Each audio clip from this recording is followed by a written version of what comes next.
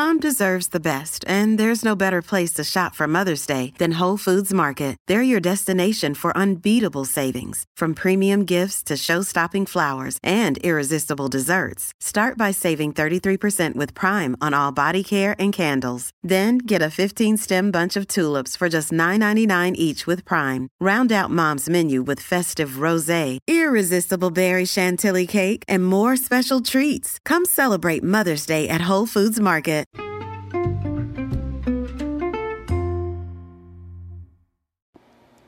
Hi, everybody, and welcome to the Dr. Psych Mom Show.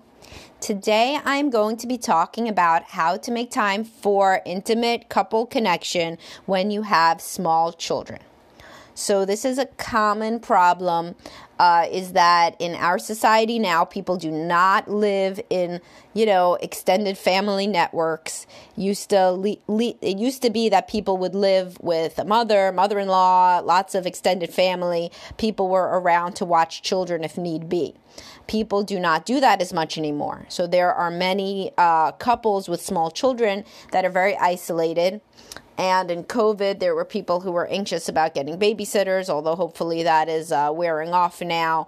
But either way, people end up not really having the time to spend as a couple while they have small kids, which is exactly the time of life where you would need this the most to connect with your partner, because you may feel very disconnected on a daily basis. Women in particular get to feel touched out if they're nursing, if they have very small kids climbing on them all the time. And then they don't even want to hug or kiss their husbands, who then feel even more distant from them and hurt. So this is a time of life where it's really important to have regular time that you connect. So how can that happen, practically speaking? Well, the first one is that, sorry, men, but research shows that women need more sleep than men. So if it seems like your wife is tired all the time, are you doing everything that you can in order to help with the sleep? Because nobody can feel sexy if they're exhausted. So what a lot of guys do who are smart is they get up on both weekday mornings and weekend mornings with the kids and allow her to sleep. And also they they get up in the middle of the night when the child needs also. Now, if a woman is more rested and she feels that the guy is on her side and on her team and trying to protect her rest, then she will frequently be more in the mood for romance. And I don't just mean sex. I mean smiling, laughing, connecting, sex too, but everything, right? Whereas when women are exhausted, they are so tapped out that they cannot possibly imagine themselves as a sexual person. So my first practical tip in this regard of how to connect as a couple when you have small kids is to make sure that the woman gets as much sleep as she possibly can. If you snore, you got to fix it. You got to go get a CPAP, or you got to go sleep in another room. Frequently sleeping in another room will actually increase your sex life because she's going to be able to sleep through the night. So whether you have sex and then you leave, or you have sex in the morning, either way, if your wife is coping with constant stress of not being able to sleep because you're loud, and this is more common than people think, people have sleep apnea that's untreated, and this is like a major thing that women complain about in session. I know women get sleep apnea too, but men don't complain about it. Maybe the sleep apnea is better when you're a physically smaller person, or maybe men just don't complain about it because they sleep better. I don't know. Either way, women complain about this and men a lot. So making sure that the woman is getting her sleep is massive. The next one is that if anybody has a fear of paid help, sometimes when people are very, very anxious about kids, they can go down this rabbit hole of thinking that every babysitter is a potential child molester or something. This is not reality. There are many babysitters that you can find that are very nice people with many years of experience, many references, people who have babysat for your friends' kids, or whatever. It's very hard to not have family help, but then also decide that you're not going to have paid help. This means you can never go out to dinner. This means you can never even take a walk, go to play a game, tennis, whatever the hell you do. You can never do it because you can never leave little kids alone. Now, you can use a babysitter judiciously. I know everybody doesn't have $1 million to spend for it, right? But these people are like $20 an hour. So if you want to go do something outside the box, like my idea of taking a walk, playing a game of tennis, doing a fun go bowling, it doesn't always just have to be dinner. Sometimes women don't really even want to go to dinner because they feel that will make them bloated and uncomfortable before they come home, and then, they're not in the mood then. So if this is you, explain that to your husband. But anyhow, there's lots of things you could do with even just 2 to 3 hours, but you can't do any of them if you have no supervision for your children during those times. Okay? So if somebody is too anxious for paid help, that anxiety, and I'll link to descriptors of parental anxiety and how, I write about this and how this can really limit families and really hurt children too. If somebody has a fear of leaving the kids, this kind of has to be examined ASAP, because this is a major issue and will really portend bad things for the future of the couple. And remember, the couple needs to be the priority, because the couple is the center around which this entire little family orbits. The kids orbit around the center of the happy, close couple. If the couple is not close, the whole family is at risk, right? I mean, everybody does things so that they, all these good things for the kids. You want the kids to be happy, healthy, enriched. But what about if you get divorced because you have not had a date night in 3 years and you haven't had sex and close to it? Then you get divorced, and then that's a lot of stress on the children. Of course, it can be ameliorated in various ways, but it is still a massive stressor for kids, that it's so funny how people will do every single thing for the kids, not focus on the couple. And I mean funny in a sad way, not actually funny, but not think about what this means for the future of their children and their children's mental health if the family is not able to remain intact, or if the children are constantly exposed to fighting, whether that's overt or covert kind of sniping, because the couple, again, does not feel close. All right, so what's another practical strategy? So we have make sure the woman gets enough sleep, babysitting. What else? You can do things after the kids go to sleep, as long as it's not just sit on your butt and watch television. If you guys like sitting on your butt and watching television, you actually talk about the shows, cool, if it's interactive. But just sitting there, whether it's television or on your individual phones, is even worse. And basically being in a coma state, parallel to one another but not engaging, this wastes the little precious time that you have after bedtime. So maybe playing a board game, having a conversation. I can link you to my 100 date night questions. That could be fun. Having some sort of a little snack, or even saving dinner sometimes until when the kids go to sleep. Anything that isn't, or a home project. Some people like doing that, like being next to each other while they do some sort of thing like in the house. Whatever it is, as long as you are not sucked into separate or even many times the same electronic device or TV, is good. However, an exception to that is really if you can watch a movie or a TV show and then really talk about it, then, I could link you to the show Sex Life. I actually wrote prompts for that people can discuss. If you can discuss TV, fine. But if you just watch it and then go to sleep silently, this is not fine anymore. This does not do anything for your closeness and connection time. My next tip is that you should not be scared to have sex when your kids are in the house or awake.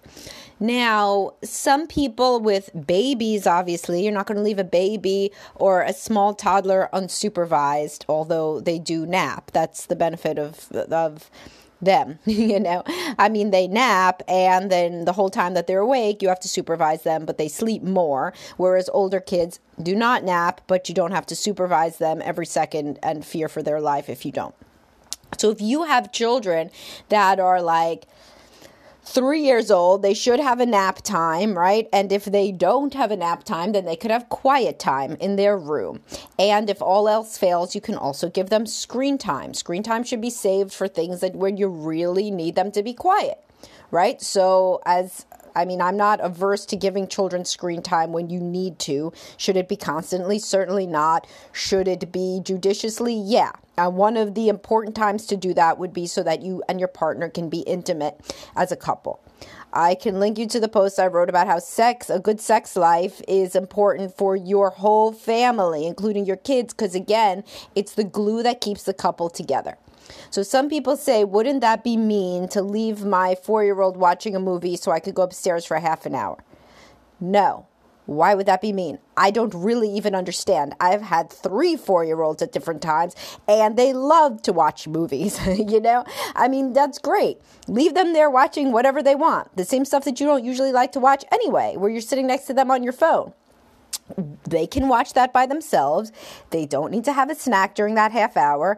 They'll live. Everything's fine, and then you can go upstairs. If it's a longer movie, stay upstairs for 45 minutes, stay upstairs for an hour. They don't need you every second, right? If you have a 4 or 5 or certainly older child that will not stay and watch a movie alone for that amount of time, that is an issue. That's an issue with boundary setting because they're not learning to be independent.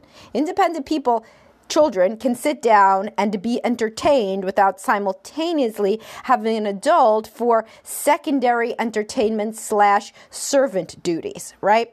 So you can certainly have sex during the day when your children are awake, as long as you think about it as something that helps them in the long run. Are their parents going to be happier? Yes. Is the family likelier to be, close and connected when the mother and father feel close and connected? Yes. So it's certainly a good idea, and a nap time too, obviously, to make it your business to be intimate and to prioritize sex and physical connection during those times. Many women do not like to have sex at night, as I always say, because of exhaustion. And testosterone is at its lowest in the evening. Many women really do like to have sex in the afternoon. So if you can be together in the afternoon, this should come before any other things. Now, if you're a man and you say, yeah, that would be great if at 1 p.m. we would have sex, but she has to do laundry and she says she has to do this and she says, well, how could we do that? I have too much to do. So think clearly. This is when you should say, I will do those things. I will do the laundry. I will do whatever. I will do those things. Tell me what to do. Write it down. I will do it. Don't worry. Let's go upstairs. If you can do this, then your wife will likely do it because if she feels too overwhelmed with stuff to do. Now, there are situations where somebody's extremely anxious. They always feel like they have too much to do and nothing is going to help except working on their anxiety about that. But if you are in a different sort of situation where the woman feels overwhelmed and she feels like she's the only one that does all of this stuff, then do it. Do the stuff, right? Then what can she be complaining about? It is not true that for the majority of people that they will always find something wrong. Many people say this about their spouse, but they've never actually tried to make the spouse fully happy in the way that the spouse requests. So this goes both ways. There's many women that say, oh, no amount of sex will be enough. And I say, well, what amount have you tried? And they're like, 2 to 3 times a week, and he still says it's not enough. Well, yeah, because he still thinks it's not enough, right? So if you're the kind of man on the other side who says, I try to help with the chores, and she still says it's not enough, what do? Well, sometimes I throw in a load of laundry. I always drive the kids to school, and this time last week, I vacuumed. Well, yeah, like, no shit, you're not doing enough, just like I'm sure she's not doing enough for you in other areas. What you can do to make somebody do more for you is do more for them, which is an obvious truth that people understand in, the boardroom and with friends, but they somehow fail to understand it within intimate relationships. So the next time that 1 p.m. rolls around, or your child decides to watch something on television that is very appealing to them, and you say, let's go upstairs, and your spouse says no because I have to do the dishes, and then I have to get ready for the play date tomorrow, and then I have to order something from Instacart, you say, I will do those things. I promise I will do those things. Write them down, but our child is only watching this show right now, so let's go upstairs. And then actually do the stuff. If you don't do the stuff, you're never going to get laid again, obviously, nor do you deserve to, because that would have been a fake promise. So that is my other suggestion. It's really 2 suggestions, this last one. Make use of the children's awake time, just as you try to do with their sleep time, hopefully. So don't discount the awake time. Certainly don't get insane about whether or not they spend a couple of moments alone. The snowflake will not die if they watch a movie by themselves.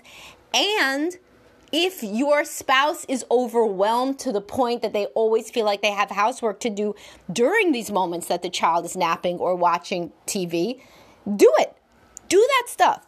Men are a lot happier when they're doing more housework and getting laid more than when they're doing less housework and getting laid less.